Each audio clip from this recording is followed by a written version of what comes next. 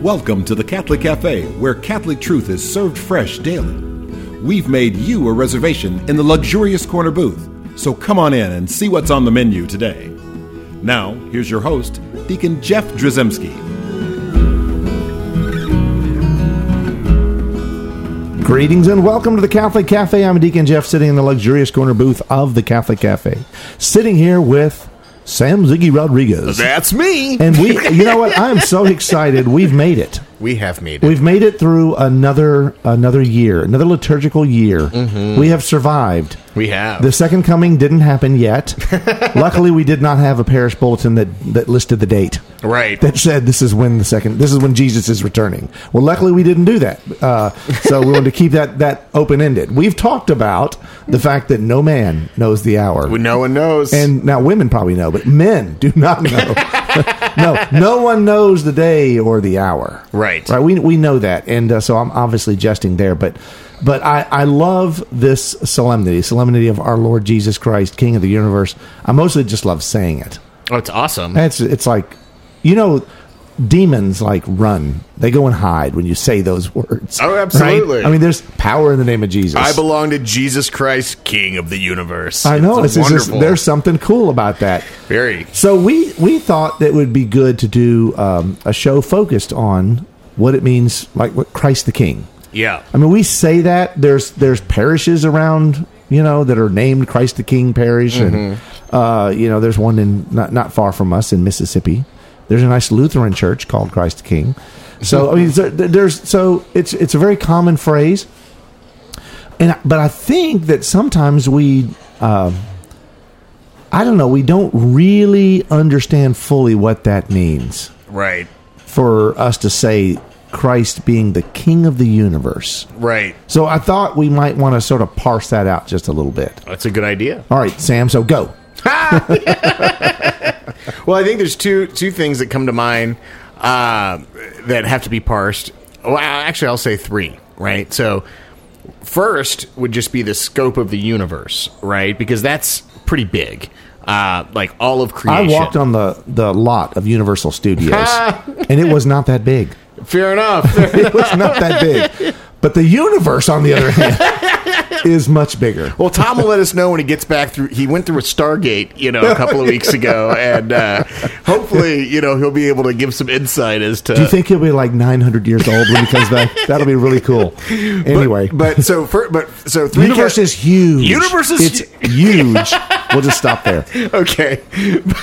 Second, kingship, which is foreign, I think, to a lot of people these days. People might say should we call it Christ the President, or something like that, and do hail to the chief during the processional hymn? No, the last episode of The Crown is going to be all about Jesus Christ. I know, right? Right, King of the universe. But that's the second thing to parse is what does kingship mean, and then third, you said there are only two, and now you dropped in the third one. No. I started with two, and I said I think actually there's three. And okay, here we go. And the reason I think that there's three is because Jesus is also mystery himself, right? He's God, he's mystery, and I think that we need to we can't just talk about the space, all of the universe being mysterious and and kingship being something that we need to understand. We also need to take a look at Jesus and the person of Christ and how what he has revealed about himself fits with kingship, fits with the scope of that kingship being all of creation. Well, at the same time as we're doing all of that, I also want to play the what if game. Sure. And so once we understand the concept of universe, once we understand the concept of kingship, and even the mystery of Jesus, we understand that, then we have to ask ourselves this question: what if Christ is king? What if? I mean, if Jesus Christ is actually king, how does that affect us? How should that affect us? How should that affect our view of politics, of business, of relationships? What is it that we need to do differently? Right? If we are going to say, yes, we agree, we're going to agree with the church, our Lord Jesus Christ, King of the universe, Jesus is truly king. Right. That should change a lot of things. Well, so the first thing that comes to mind as you say that is, there's lots of different crowns in the world that people chase, right? Like you mentioned politics, but then there's also celebrity. There's all sorts of, there's wealth and power. Sports, yeah. Exactly. Yeah. All sorts of different, yes, I'm the greatest athlete, et cetera, et cetera. And so as we think about that, I think it's important for us to, let's be grounded in the fact that no one in the history of the entire human race was entitled in the way that Jesus was. Jesus literally would have been completely entitled to crown himself if he wanted to. He could have gotten 1,000-carat diamonds of the highest perfection and every form of ruby and have it be 10 feet tall and made of the most precious platinum possible. I mean, he would have been entitled to do that and then just put it on his head and be like, God's my father. I was conceived by the power of the Holy Spirit. I am king. Here's my crown. He is no one in the whole history of anyone who's ever worn a crown even compares to the level of right that he would have to have done that. And yet he did not crown himself. He waited for us he let us crown him. And what was the crown that we gave him? We gave him a crown of thorns. Yeah. Yeah. And so I think it's important for us to maybe ask ourselves, if we're looking at what are the crowns that I'm chasing in my life?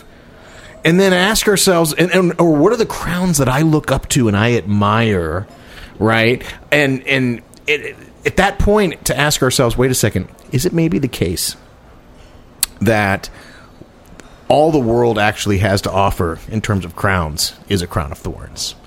And that we may think, oh, this one looks glitzy, and this one looks glamorous, and this one has power, and this one has that. But if we're actually willing to receive the call to step into to let Jesus incarnate himself in us and live out his passion in us, and the only crown, the only thing that means anything, is the crown of thorns. Right.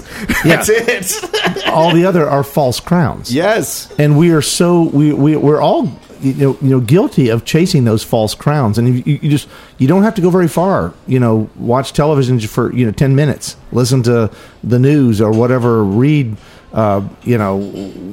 social media and all the you Google it. Yeah. And essentially you will find that the world is chasing all these false crowns, whether it's human sexuality, wealth, all the things that you mentioned, and it's very, very typical. It is very typical, and you're right in terms of I think in just general bragging rights, desiring to have a sense of status. Yeah. There's something just, if you think about it, I'm reminded of Philippians 2 that Jesus, though he was God, he did not regard equality with God as something to be grasped. Yeah. And thus he emptied himself, took on the form of a slave. Yeah. And he was obedient, including obedient unto death, even death on a cross. And by that obedience, by that humility, I'm paraphrasing because I don't have the Philippians. You forgot born in the likeness of man, right? Born in the likeness of man, yes. And that's incarnational. That helps us understand that we have worth and value. Yes. Like he became like us. But he taught us how to use our likeness. We should be pouring ourselves out. We should not be seeking status for ourselves. We should be, if we're given status, we should be abdicating that like him and making a sacrifice of our lives to Jesus the best that we can.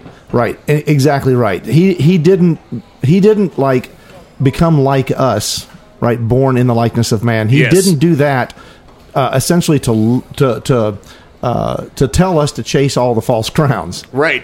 Hey, I came down here to tell you something. You really need to chase all this empty stuff. Right. It's going to be great. Right. And in fact, that's why there's always this sort of contrarian thing going on with, meek and humble riding on an ass. All these images that are the opposite of what the world expects. Born in a manger. Yeah, yes, exactly. So these are all the opposite of what the world would tell us. Right. And so if we're chasing, those are our kings. And that's who we chase. And now, by the way, in all of this, I hope you aren't telling me I'm going to have to get rid of my Mickey Mantle autograph pennant. No, you just have to give it to me. Okay, all right, I'll hand it to you. But if this is what we're chasing, Right. what we need to ask ourselves is, why are we not, instead of chasing, let's say, conforming ourselves or availing ourselves of the King of love, the King of mercy, the King of forgiveness, right? The King of suffering, Right. Why aren't we availing ourselves or being in the presence of that King? That's a whole different experience. So I think actually, part of the answer is this: we often mistake ourselves when we think of love. We like to think of ourselves as an endpoint of love, including, like, I know I'm loved if, I want to be built up in this love that stops with me. Yeah. And I want to know that God loves me and I'm the endpoint of that love. He's blessed me in this way. He's given me these things. These are signs of his love. I'm an endpoint of that love, so I get to keep this for me and for myself. There's an attitude that we can very easily adopt, but I think the fact of the matter is that none of us are the endpoint of love. God desires, he loves us, but he loves us to love through us, to love others through us. And so if we're caught up in saying, I want this crown for me, or I want this blessing for me, whatever it might be, right. Then we're missing the whole point that ultimately, yes, there are certain things that are entrusted to our stewardship that we need for, to keep our families fed, to keep, basic necessities, debts paid and things like that, like a mortgage and various other things. But God, when he gives to us in excess of what we really need, we need to really give God, if he's gonna truly exercise his kingship over our life, then we need to invite him to use us to take that time, that talent, that's the gift, that treasure, whatever's been entrusted to our stewardship, to let him guide us as to how to use it. Yeah, and that's another thing I guess I would mention that's important to understand, that, like, if Jesus is king, right, what we're called to do, essentially, if we're going to be following Christ, the King of love, mercy, forgiveness, creation, King of kings, King of the universe, if we're following that king, then essentially what we need to understand is that we're really his soldiers, right? So, and we're called to serve, which means that what we're called to actually do is to usher forth his kingdom. Yeah. I mean, he's asking us to be part of that mission, that call, right? Instead of him just coming on a cloud and saying, "I'm king of the universe." Right. It's not like that. We are supposed to be active in serving him. Well, the throne that he desires to take is in each of our hearts, right? He's not going to come on a cloud and just say, it doesn't fulfill his kingship to just have him arise on a really, really big cloud that all of us can see and point, and that's just the end of it, and that's the story of his kingship. God has a plan to save the world one heart at a time, and each heart has within it a throne that is created for Jesus to sit upon. Yes. And I believe there's also a throne for our Blessed Mother in each of our hearts. And also remember, we're also temples of the Holy Spirit. And temples of the Holy Spirit, right. Yes. Yeah. And we need to invite Christ. He's not going to just take the throne of our heart by force. That's not the nature of a king. He does battle. But he's not going to battle with us. He battles for us against the enemies of God who are waging war on us and our capacity to receive Jesus, right? So he'll wage war on them for us, but he's going to wait to be invited to sit in that throne. And if we decide, okay, Lord, you can sit in that throne, and then the next day we decide, you know what, I'm going to put my job on that throne instead. Yeah. He's going to let you do that, but he's going to let you learn the hard way that that's not the path to happiness, that you can have things like your job and you can receive them in a rightly ordered way, right, and use the provision from it in a rightly ordered way, or you can order your life around it instead of Jesus. Yeah, see, Jesus doesn't plunder. No. right? He doesn't plunder. And that's why the invitation, right? He offers us that opportunity to invite him in. Right. And that's the difference, because that's this idea of free will, the idea of making a choice, like choosing Jesus. Yes. Right. Which is also, we have shows on why evil exists in the world. Yes. Because God permits it so that we have something to choose that's not him. Right. Right. So that we will freely choose him. Yes. See, and that's how we allow Jesus to be the King of the universe. Yes. And our King. And I want to go back to that first thing you were talking about, like what is the universe, and we really need to conceive of that, because that is right there a big deal, because we've mentioned a lot of things that people will think are in the universe. These are things that are in the universe, but they're not the universe. Right. But the politics, the sports, the business, right, relationships and friendships and family. These are all part of Hollywood, all of the celebrity, right? These are parts of the universe, but it's not the universe, right? And we can't even conceive of infinity and eternity, right? And yet we have to understand that's exactly what Jesus is king of. Yeah, right. He's king of all of that. And the reason why I bring it up again is because I think about the fact that most people, how they're celebrating the solemnity of our Lord Jesus Christ, King of the universe, is they're going to Mass. Right. Right. And it's the last day of the liturgical year, or the last Sunday of the liturgical year. It ushers in the new liturgical year. Right? It's the transition to that. And then the new liturgical year will repeat everything again and then come to its fullness, right, of revelation at Christ the King the following year. Yes. And so if we understand this concept of what universe is, and we realize that Jesus needs to be Lord of all aspects of our life, but it's not just our life. It's every single nook and cranny of everything that was created and beyond everything that is supernatural, things that we can't even see and feel. So all of the angels. Yes. Right? Even all of the demons, everything. Jesus is supreme over everything. Everything. To the far reaches. And you already know, I know we all know that, there's not a big enough telescope, the Hubble telescope or any other kind, that can see the farthest reaches of space.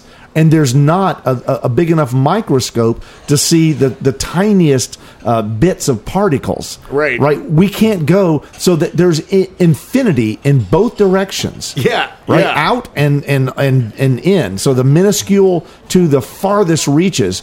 And the thing is, that's what Jesus is Lord over. The infinite and the infinitesimal. Is absolutely mind-boggling. And so when people say, like, he's king of the universe, and it's like, that's why I was making that joke earlier about Universal Studios. Right. The idea that Jesus is king of the universe, it should bring everybody to their knees.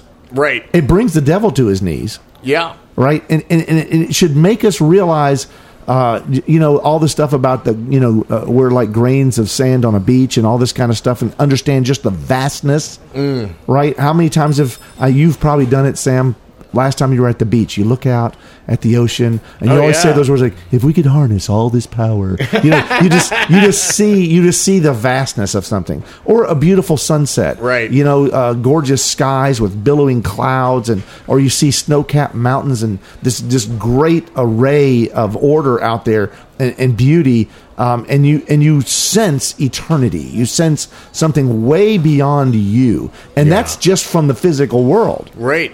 Right. So beyond that, that's what Jesus is king of. Yes. I mean, that's more than most people can fathom. And you know what? Here's the thing. You might say, like, well, yeah, but if we can't fathom, if we can't think about it, then, why do we have to conceive of it? Why do we even think about it? Right. All I know about is my little world that I'm in. I want people to stop and think for a second and realize a profundity that took me a while to realize in my own life. When we go to Mass, we are experiencing in that Mass eternity. Yeah. I mean, really what's happening is, especially at that moment of the consecration, at that moment, think about the great Amen. Yeah. Right? When the priest elevates the host, right? Through him, in him, with him. Right? When he's doing that, and we do that Amen that follow the great Amen that follows that, it's like God is lifting the veil. Yep. and we get to just peek into eternity. Right. But that's what we truly believe that's going on in Mass at that moment, is that all of the angels and all the saints, all the martyrs that have gone before us, Aunt Myrtle, everybody and everything, all of the supernatural world, right? Heaven and earth collide together at that moment. Yes. And no matter how empty your church might be, how many spaces in the pews there are, they're crammed full of the angels and the saints. Right. Worshiping God, right? And even the souls in purgatory are crying out at that moment and are connected to all of us. Yes. Right? So church militant, church triumphant, and the church suffering all just come busting together. Yes. That's eternity. And so we need to get a sense of universe. Oh, yeah. And realize that's what we're talking about. And the fact that, like you mentioned, the demons, that every knee shall bend, again, going back to Philippians 2. But yeah, Jesus, I mean, that's the reason why exorcism works, right? So, like, they got to. They have no choice. They have no choice. He's king of the universe. And he specifically says during one of his exorcisms, he says that you know that the kingdom of God has come upon you, and saying as a sign that the kingdom of God has come upon you is the casting out of these demons. And the exorcist is a soldier of Christ. Yes. He is proclaiming the kingdom, and essentially the demons, the devil, they have to submit. Yeah, because he's there in persona Christi. He's under the authority of the church. So 100%. And so this supernatural and natural universe that Jesus is king of, right? Everything that you can conceive of and that you can't even possibly conceive of, that Jesus is king of, that's way more than business. It's way more than politics, right? Right. It's way more than relationships and human sexuality and all the things that we get caught up in, right, in our own lives. But in the bigness of that expanse and that dominion, you have 100% of his attention. That's beautiful. That just the idea that you mean the world to him. And 100% of his attention and 100% of his love. Yeah. Because if you divide infinity, you still get infinity. That's right. Well, hold on. Let me get my calculator. Let me get my iPhone out. I don't believe you. Wait, there's no infinity button on my iPhone. What is the deal with that? No, you're right. And the idea that this great expanse of the universe, beyond our wildest imaginations, right? The great expanse, it still means that each of us, this is all part of the incarnation. Right. Jesus could have remained up in heaven, right, and shouted down, "Hey, down there!" He could have done that, but he didn't. Right? He took on the form of a slave. He became like us. Right? Absolutely. And was like us in every way but sin.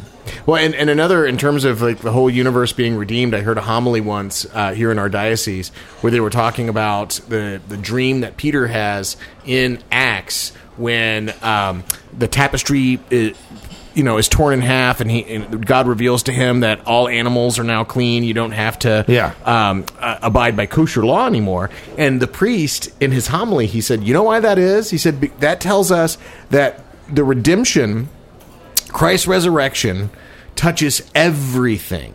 He said it redeemed it's not just sort of like some sort of legalistic exchange regarding sin. It redeemed all of creation. Right. And he's like, it's because of Christ's sacrifice that that ban on the kosher, the ban on those animals was lifted, right? And so I was like, I'm going to go eat bacon just as an act of devotion. And you're very devoted. I'll just admit you're very, very devoted, especially when it comes to bacon. But also connected to that, I mean, at creation, when he would look out at what he had created each day, and he saw that it was good. Yes. Right? And then he created man, and he saw that it was very good. Yeah. Right? And so you realize that in creation, everything was created to be good. Created by good to be good. Right? By goodness itself. Then we have the fall. And so right. when Jesus, when the redemption comes along, right? Yes. When Jesus takes on all of the world's fallenness, yes, right? And then redeems us. He redeemed everything. Yes. So we look at sacraments. Yes. And we'll take something of this earth, bread or wine or water, and then it's consecrated, blessed, set apart, right?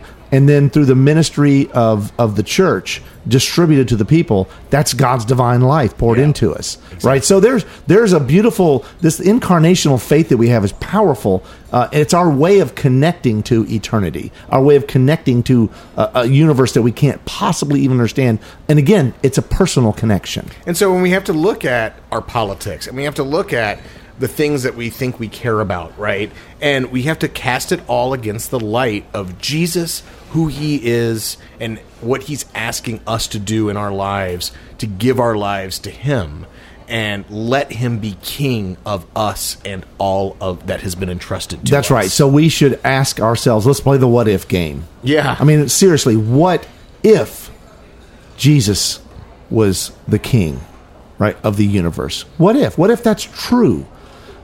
Then what should that mean? I mean, what does that mean for us when it comes to all these petty arguments we have about politics? Yes. Right? Which side we're on. Right. What should that mean? What does that mean when it comes to our own goals and aspirations? Right. Like what we choose to do in our leisure time.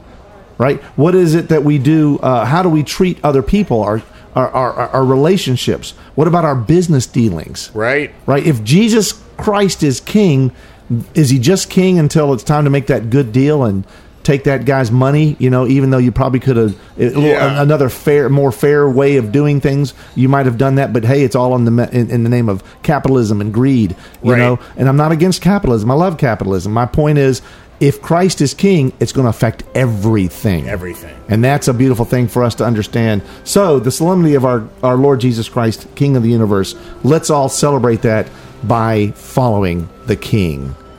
Hail Mary, full of grace, the Lord is with thee. Blessed art thou among women, and blessed is the fruit of thy womb, Jesus. Holy Mary, Mother of God, pray for us sinners, now and at the hour of our death. Amen. Thanks for listening to the Catholic Cafe. If you'd like to contact Deacon Jeff, send him an email at deaconjeff@thecatholiccafe.com. Visit us on the web at thecatholiccafe.com. You can also find us on iTunes or follow us on Facebook and Twitter. The Catholic Cafe is brought to you by the Order of Malta Federal Association. Join us again at the Catholic Cafe, serving up salvation one cup of coffee at a time.